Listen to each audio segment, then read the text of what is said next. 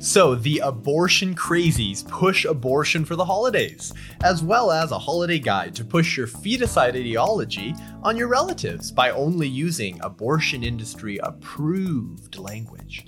Then the New York Times calls a baby's beating heart the pulsing of what becomes the fetus's heart. Finally, in a unanimous bipartisan effort, President Trump makes animal cruelty a federal crime. But what about the babies? I'm Seth Gruber, and this is Unaborted.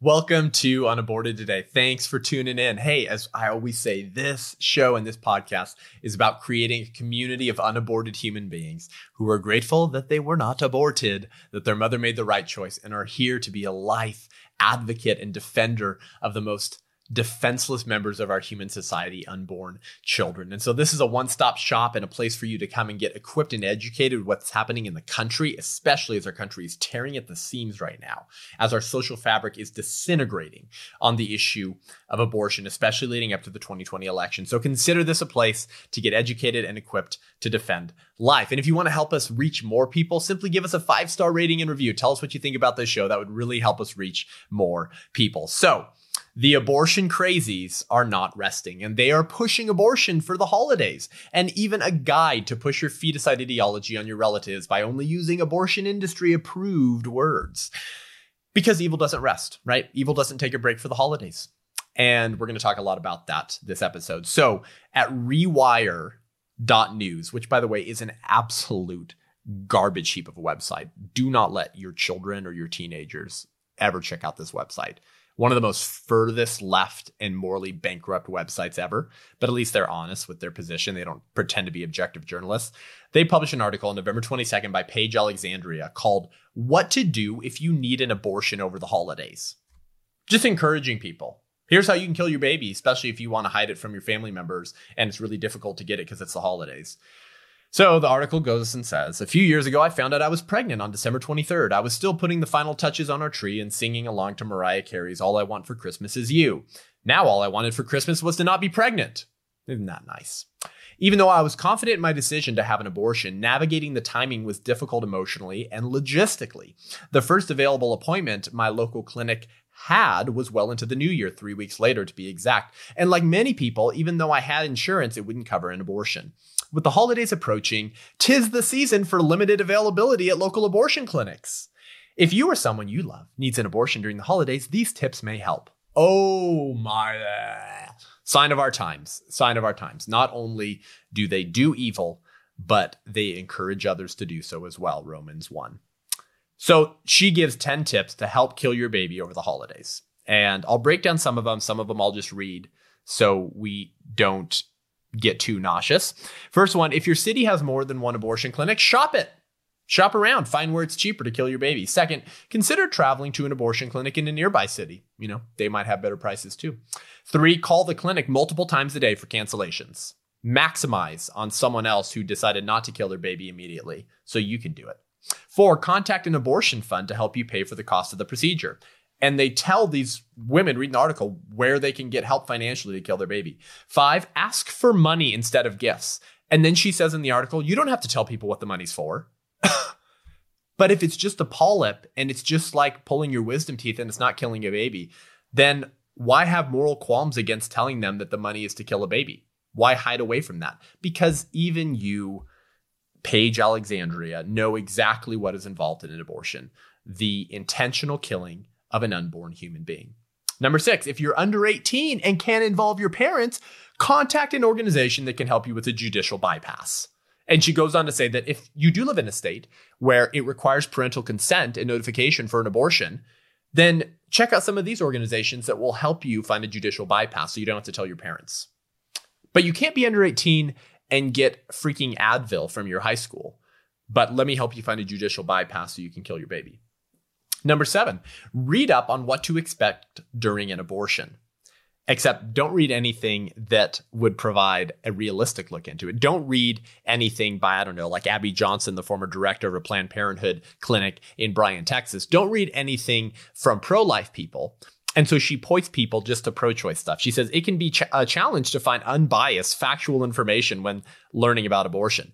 But many clinics are partners with the National Abortion Federation. So you can read information you can trust on their website. Just points them right to the National Abortion Federation, nowhere else. So much for encouraging the objective pursuit of truth. All right, number 8, visit storytelling websites that highlight the real experiences of people needing an abortion. Notice how they call it people needing an abortion, not women.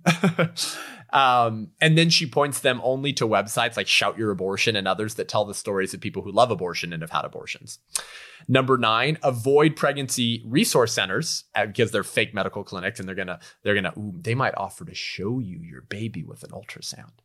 And then number 10, it says use your support network. And then Paige, the authors here, says, for me, seeing pregnancy announcements during Christmas made me feel guilty, even though I didn't think I was doing anything wrong by having an abortion. Wait, say that again. I was feeling guilty, but I knew I wasn't doing anything wrong. Then why were you feeling guilty? Follow your moral conscience for once and allow it to lead you to truth. Eternity is written on the heart of man, and hope springs eternal from the human breast. We cannot but acknowledge the reality that we are image bearers of an all good and all knowing, all loving, all powerful God. And the way that our brains and minds work are a mirror, are an evidence, are a signature of the divine in the way that we have been formulated. These are whispers of eternity that have been put into our soul for a reason, and they point back to the Creator. Please acknowledge that. But of course she doesn't. She kills her baby. And then she says, but like many, I grew up in a society that associates a pregnancy, especially during the holidays, as something to celebrate. So that's why she was feeling guilty about getting an abortion, even though she didn't know it was wrong. It's because our society says that a pregnancy is something to celebrate. Of course it's something to celebrate because it's not a pregnancy. It's a new human being. It's the posterity of the nation. It's your biological offspring. It's your son or it's your daughter that, I'm assuming here, you engage in a consensual act of sex that led to the creation of a new human being, unless you are the 0.5% of women who are raped, in which case you're murdering a human being that you agreed to the possibility of having when you engaged in sex. And then when she talks about using your support network to kill your baby over the holidays, she says, find friends who will celebrate your choice, basically, who will say, yay, shout your abortion. Or also, here's some websites to find abortion doulas. Lovely. So this article is pushing abortion over the holidays and helping, especially young women, navigate obtaining an abortion without informing their parents and doing so quickly so they don't have to deal with a guilty conscience because our society says babies are a blessing and something to be celebrated. Now, there is an irony here, isn't it? There is a deep irony here of combining abortion at Christmas time. Because Christmas and the holidays, which, by the way, just comes from the word holy days, and they're holy days because it's the celebration of Christ, okay? So for those of you who say, don't say holiday, say Christmas, same thing. These holy days, this Christmas season, are the celebration of Christ entering human history as an unborn child, as a fetus, becoming one of us, fully God and fully man. And so because we bear his image and his likeness, we have the Imago Dei, then life is sacred, life is valuable. But he came first as a fetus. He entered human history as a fetus. And if the divine, fully God and fully man, unborn Jesus had value, then so do we in the womb, because we bear his image and his likeness. And attacking those that Christ has created is an attack on God. So there's this irony here of this season that's supposed to be about celebrating the incarnation of Christ as a fetus, as an embryo, as a zygote, as an unborn human being, coupled with increased attacks on other unborn children who have value because they bear the image of that fetal Christ.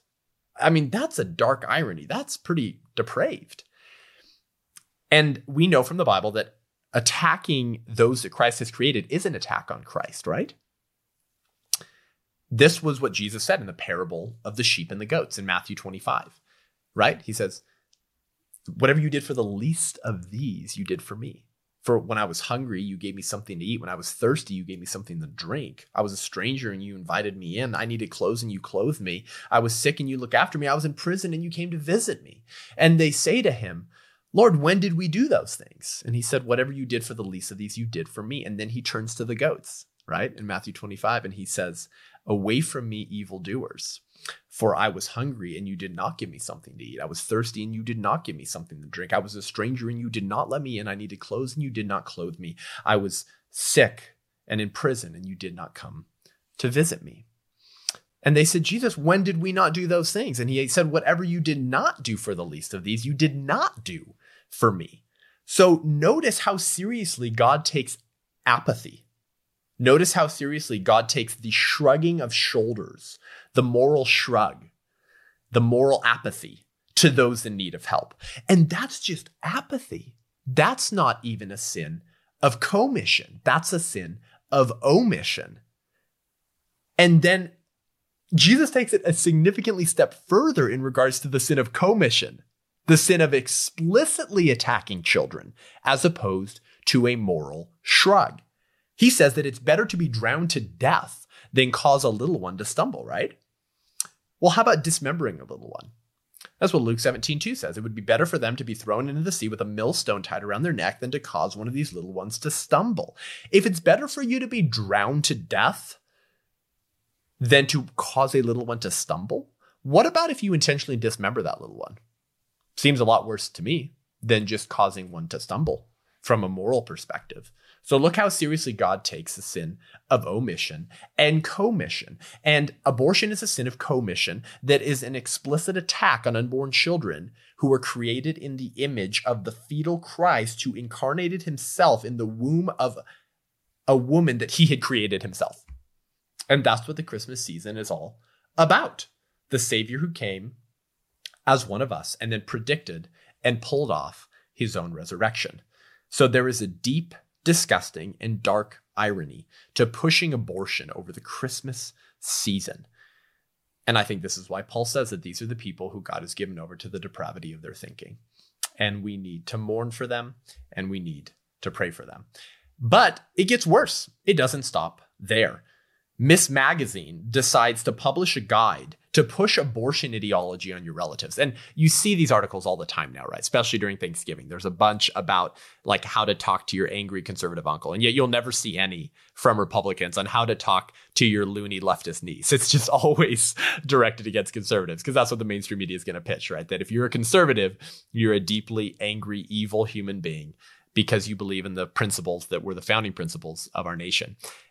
So they always go just one way. And so they publish this to encourage feticide apologists, or another word for them is pro-choice advocates, to defend their pro-choice ideology with their deeply immoral, evil, conservative, pro-life family members over the holidays. So on November 26th, they publish this by NARAL Pro-Choice America as the author. How not to talk about abortion. And so they give you pro tips for responsibly engaging in conversations about abortion. All right, so here we go. Call abortion bans unconstitutional laws intended to ban abortion. So don't call it an abortion ban because that might insinuate that it's actually an abortion which kills a baby. Call it unconstitutional laws. See, it's illegal. Ooh. Secondly, don't say heartbeat bill. All these Georgia and Ohio and Louisiana and others passing heartbeat bills, which would make it illegal to kill the baby when there's a detectable heartbeat at 6 weeks. Don't say that. Say abortion ban before many women know they're pregnant. See, because that's going to resonate more with the pro-life moderate who maybe you can win over to our abortion ideology by saying that these women don't even know they're pregnant yet. See, so they really had their choice stripped from them. Thirdly, don't say late-term abortion. And then the article says, which is not medically accurate. They say it's not medically accurate to call something a late-term abortion, even though we came up with trimesters. And so if it was in a later trimester, a later term, then it would be a late-term abortion. They say, don't say that. It's not medically accurate. Say abortion later in pregnancy. See, because if you call it a pregnancy, then you won't risk inciting any emotional connection with the thing being aborted, with the pregnancy. So then she says, remember that late-term abortion is not medically accurate and is a loaded term that Republicans have weaponized to describe abortion later in pregnancy at the expense of women and families experiencing imaginably difficult situations. So Republicans have weaponized the term late-term abortion in order to communicate reality that it actually is a late-term abortion. Isn't abortion weaponized? Isn't abortion a weaponized procedure that, when successful, murders an unborn child, an unborn human being? And then she says it's not medically accurate, which what the heck does that even mean? It's not medically accurate to say there is such a thing? Like these things actually happen?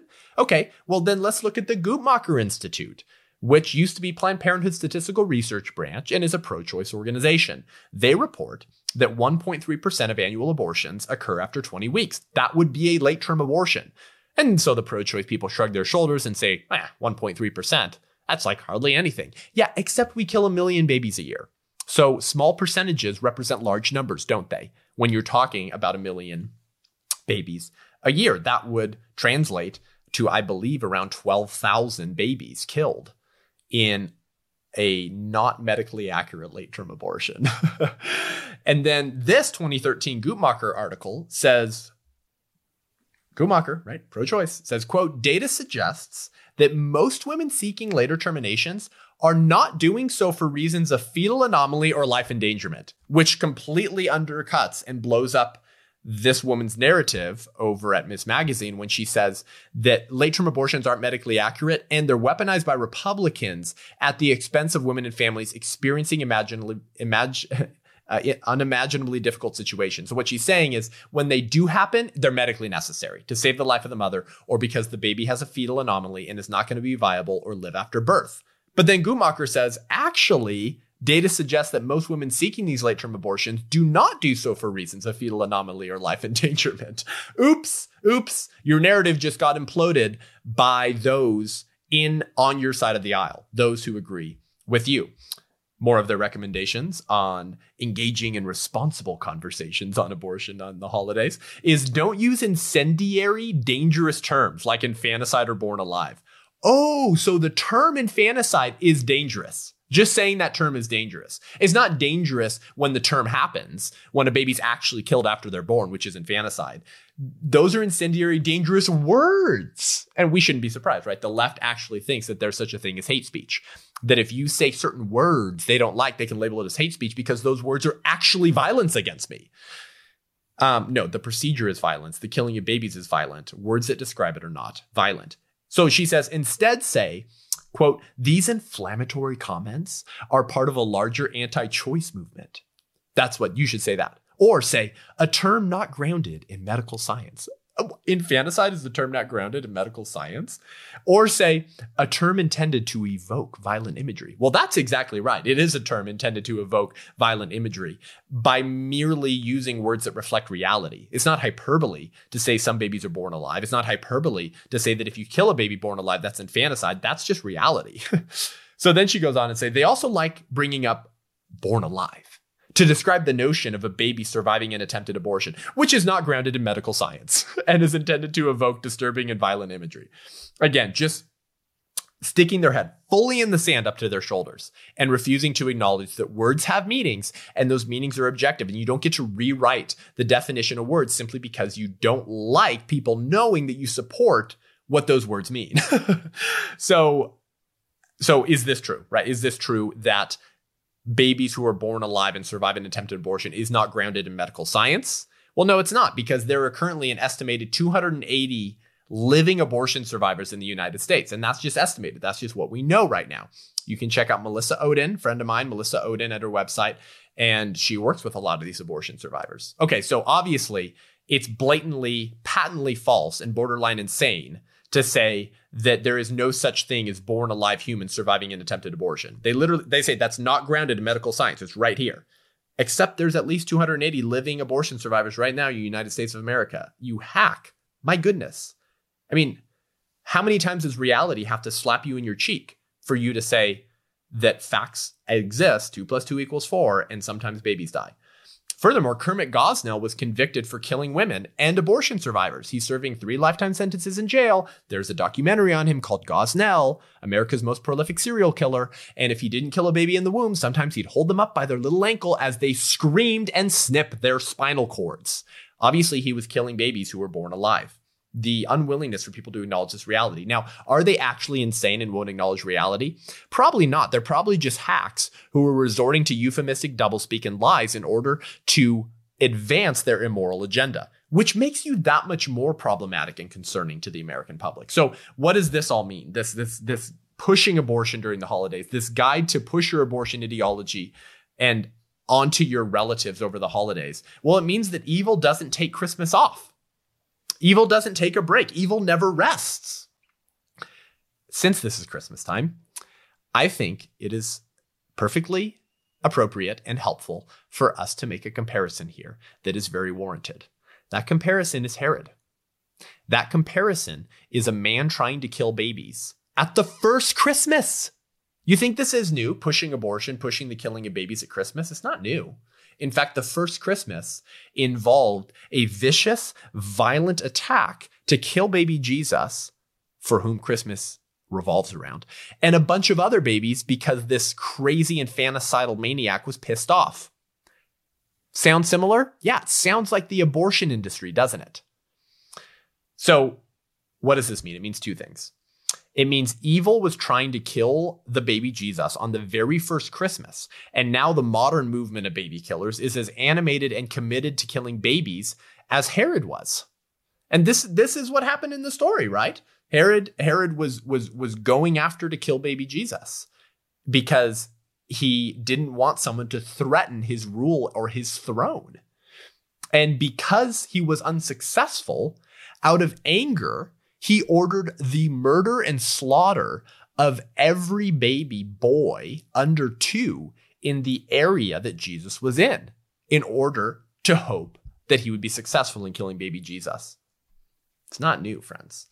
Evil does not take a break on Christmas. Secondly, evil requires euphemisms, right? Evil needs euphemisms. They need them.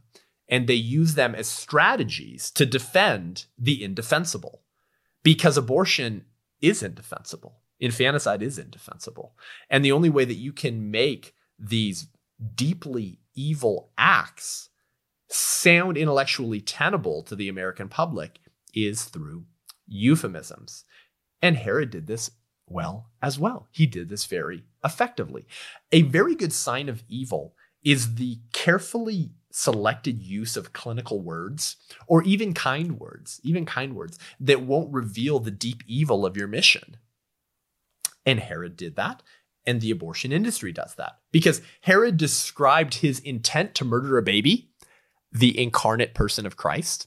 He described his intent to kill baby Jesus to the wise men as this.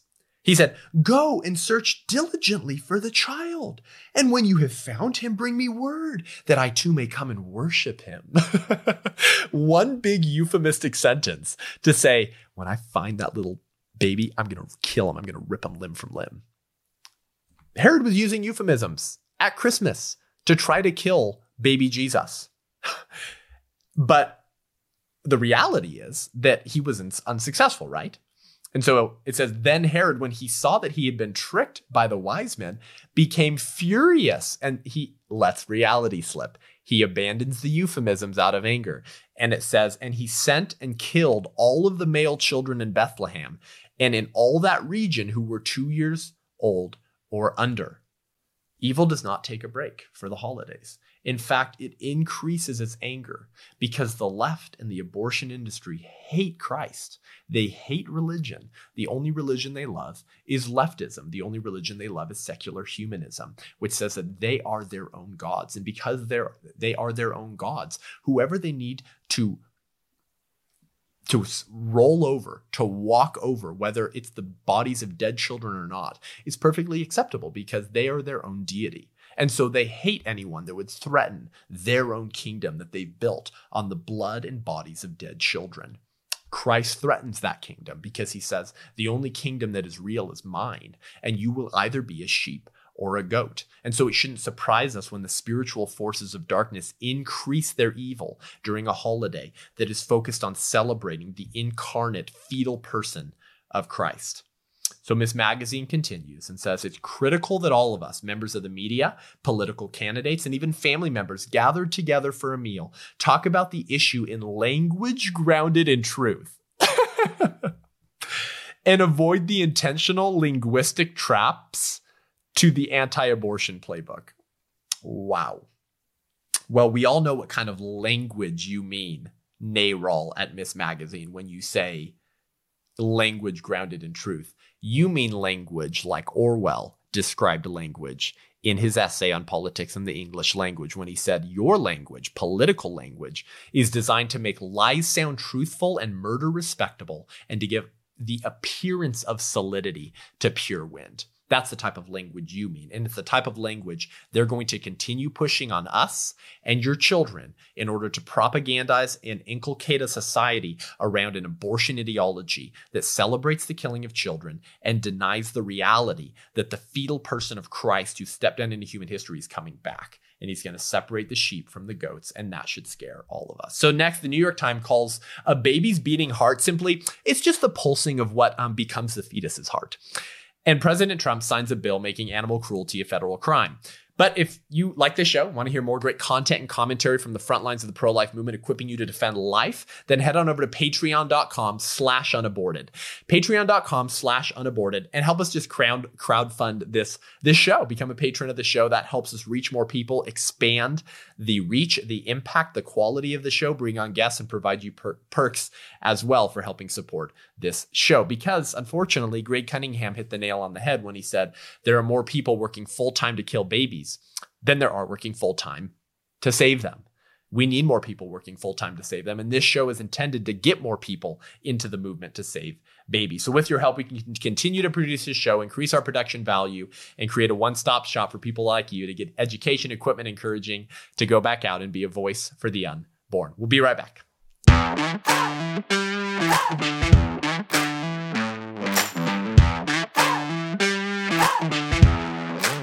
So the New York Times botches biology in favor of ideology. Anyone surprised?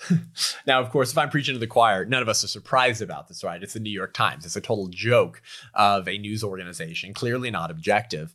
And yet, one of the reasons it's important to highlight these types of pieces of news, especially as the political divide in our country continues to increase and as the elections are approaching and people are going to be forced to take sides, is because many people who are Christians, many people who say that they're pro-life, are actually not really aware of what's happening in the country on a regular basis. And I know this because this used to be me. This probably used to be you before you became culturally and spiritually woke to the reality of the abortion industry. You may not have been aware of how intense the battle is in the abortion wars between both sides of the aisle. So it's important to highlight these things. It's important for you to share this show with people who aren't aware of this so that they can develop the type of moral conviction that we have, so that they will act appropriately, because moral clarity encourages responsibility, but moral confusion encourages apathy. So if you have something crystal clear in your mind from a moral perspective, you're much more likely to engage and act appropriately in your life, particularly as it pertains to your vote. And so let's examine this. The New York Times botches biology in favor of ideology by describing the beating heart of unborn children as pulsing. It's just pulse. It's fetal pulsing, basically. And this has been the new phrase the last year or so from the abortion industry. This is their new favorite euphemism to describe the beating heart of actual biological human beings. So on November 16th, Rick Rojas and Jeremy Alford published an article called "In Louisiana, a Narrow Win for John Bel Edwards and a Hard Loss for Trump." It's talking about the Democratic Governor John Bel Edwards in Louisiana, who's actually pro-life. And so they don't like that, right? They want to purge those types of pro-lifers from the Democratic Party. But there's a line in here where they're talking about the beating hearts of unborn babies. And it's disgusting. It's unreal. It's based on ideology. It's based on a fantasy. It's based on lies. They say throughout the campaign, Mr. Edwards, a rare Democrat holding statewide office in the South, shined a spotlight on his conservative bona fides, like his support for a state law barring abortion. After the pulsing of what becomes the fetus's heart can be detected. He's talking about the heartbeat bill that was proposed in Georgia, Ohio, Louisiana, and others. He doesn't call it that. He calls it a state law banning abortion after the pulsing of what becomes the fetus's heart can be detected. Or sorry, both of them, Rick Rojas and Jeremy Alford. My goodness. So this would have banned abortion after a detectable heartbeat, which is at 6 weeks. But a baby's heartbeat doesn't begin when it's detectable. It begins when it begins, right? Which is roughly 22 days. So, I mean, that's a strange irony in these bills. Obviously, we hope that they pass because they would save more babies immediately whose lives are on the line. But from a moral perspective, right, it doesn't make sense to say it's wrong to kill babies who have detectable beating hearts, but it's okay to kill ones who don't have detectable beating hearts. But this is the incrementalist strategy, trying to get people on board who have a semi-functioning moral conscience enough to say, if you have a detectable beating heart that I can hear, we shouldn't kill you. Of course, we shouldn't kill any human beings because we're not valuable in virtue of having a beating heart. We're valuable in virtue of having a human nature. And the beating heart will come along with that human nature.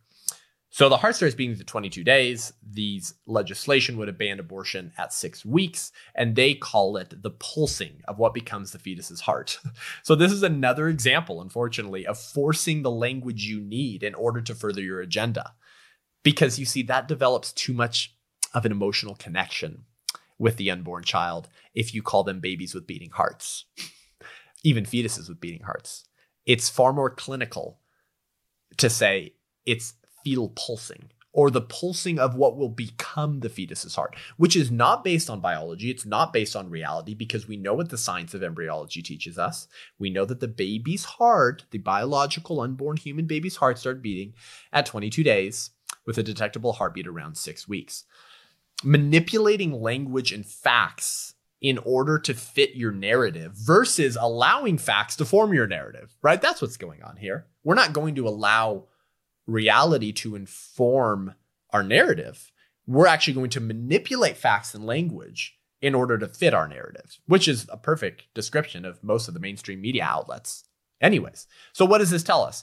Well, it tells us that they all know they're killing babies. That's what it tells us. Because euphemisms are only necessary when you're trying to tone down the evil or violence of what you're defending. Right? Because why else would you need a euphemism? If something is not morally questionable whatsoever, then just use the word to describe it. You wouldn't need a euphemism to describe it. We all know this. This is why euphemisms exist, in order to make the act in question sound more acceptable, more saccharine, more clinical, more normal, more human, when the act in question is actually an inhuman act of violence. Euphemisms are also only necessary when large numbers of people know the truth and they're actually using correct language to describe the evil in question. See, so, half the country understands reality and they know that the baby is a biological human whose heart is beating and abortion rips them limb from limb. Well, we have to do something in response to the people who live in reality, because otherwise their message might become the dominant one. So the mainstream media news outlets and the abortion industry resort to euphemisms. They need euphemisms. They have to have euphemisms in order to inculcate those that listen to them to combat the messages based on reality from like the science of embryology and pro-life individuals who are merely reciting the science, saying the baby is a human and it's wrong to kill humans.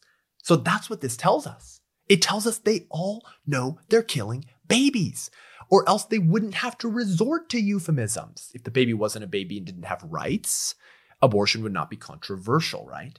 So euphemisms become a weapon to further your narrative and ideology. That's what they are. They're merely a strategy, which is what I just talked about with Herod, right? Killing Jesus. He was trying to kill baby Jesus. He was using euphemisms as a strategy to tell the wise men that he just wanted to bow down before baby Jesus, not kill him. And the abortion industry does the same thing with abortion. So is it pulsing or is it a human heart? Is it fetal pulsing or is it a baby's heart that is beating?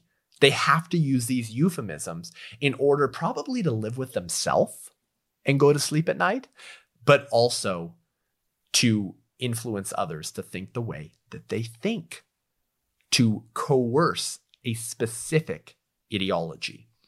This is problematic, but it shows us that they all know they're killing babies. We need to take note, and we need to share this with others. Lastly, a turn from the holidays a little bit, a turn from the manipulation of language, and more towards a moral dilemma at the heart and the soul of our country. So President Trump makes animal cruelty a federal crime. According to the New York Times on November 25th by Mihir Zaveri, President Trump signs federal animal cruelty bill into law. Quote, the bill was passed unanimously by a voice vote in the House in October. It was passed unanimously by the Senate in November and went into effect on November 25th, Monday, November 25th. Trump said during the signing ceremony, it is important that we combat these heinous and sadistic acts of cruelty, which are totally unacceptable in a civilized society. Okay. Nobody really likes animal cruelty. Okay, I don't like animal cruelty. You don't like animal cruelty. Animal cruelty actually says a lot more about the person who's doing that, right?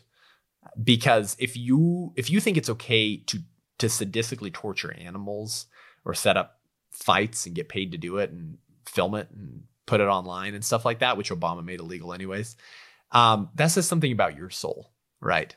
And William Wilberforce was actually very opposed to animal cruelty, as was C.S. Lewis, actually, because they recognized that while it was wrong, it actually did a lot more to the human soul of the perpetrators than the animals, because animals are not persons, right? They don't have souls.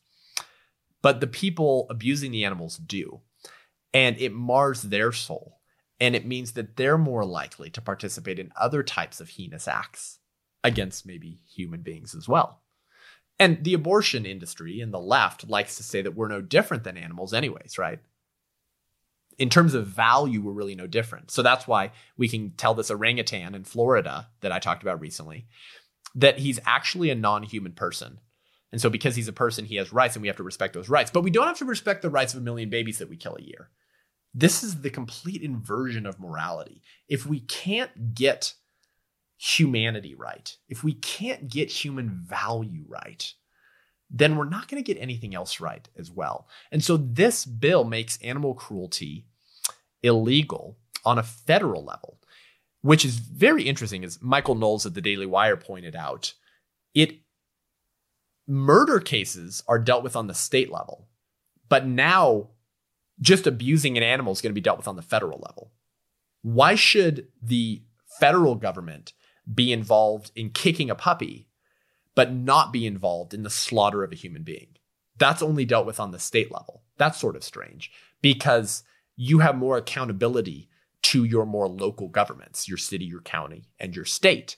The federal government does never do as good of a job imposing laws on all 50 states. That's what local governments are for. But apparently, killing animals or being cruel to animals was so wrong it had to be federally banned. Meanwhile, the murder of actual human beings is always dealt with at a state level. So that's strange. But to go back to Trump's comment that it is important to combat these heinous and sadistic acts of cruelty, which are totally unacceptable in a civilized society. Why is cruelty and violence against animals totally unacceptable? Well, I assume that the answer is that animals are sentient beings, right? We talked about this in the What's a Person episode recently. Animals are sentient beings. They can feel pain. They probably have some level of emotion, right? Because you see them play with their offspring.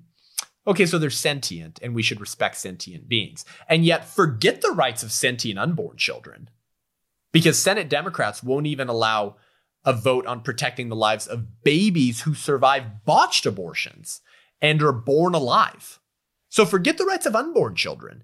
Democrats won't even vote to protect the lives of babies who were already born alive during botched abortions. The Born Alive Abortion Survivors Protection Act, which they have now blocked a vote on 90 times in the Senate. 90 freaking times. And they filibustered it initially. And all the bill said is if you survive a botched abortion, you can't be killed.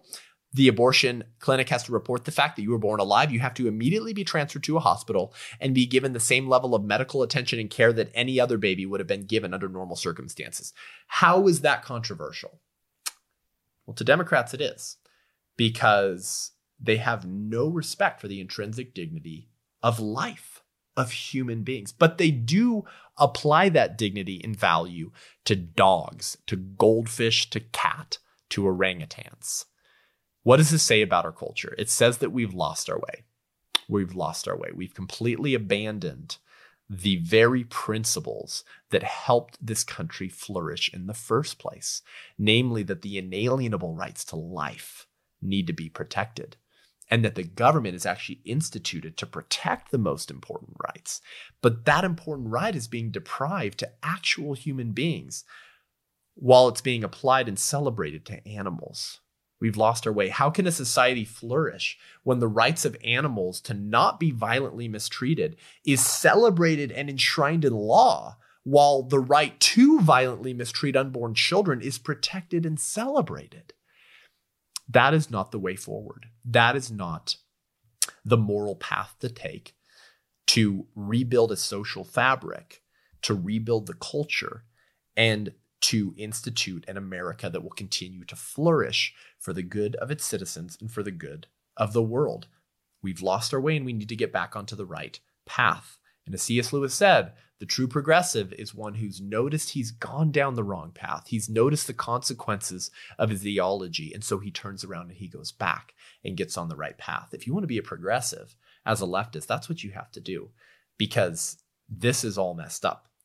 This is wrong to say animals have a federal right to not be violently mistreated, but unborn children, we have a right to federally to mistreat unborn children and force you to fund it with your tax dollars. As long as animals are given rights that humans are denied, our country will continue on its crash course collision. And so near the end of the article, the New York Times quotes Kitty Block, the president and chief executive of the Humane Society of the United States.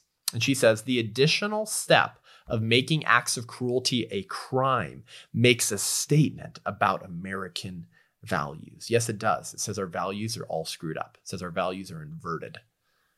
Nobody likes to be cruel to animals, but those same people like to be cruel to unborn children. Until you get that right and you reinvert that to reflect reality, our country will continue on its crash course collision. Only by returning to and embracing our country's first principles enshrined in our founding documents, which were based on biblical truths, can we truly have a civilized society. That's what we need. That's what we need to work for.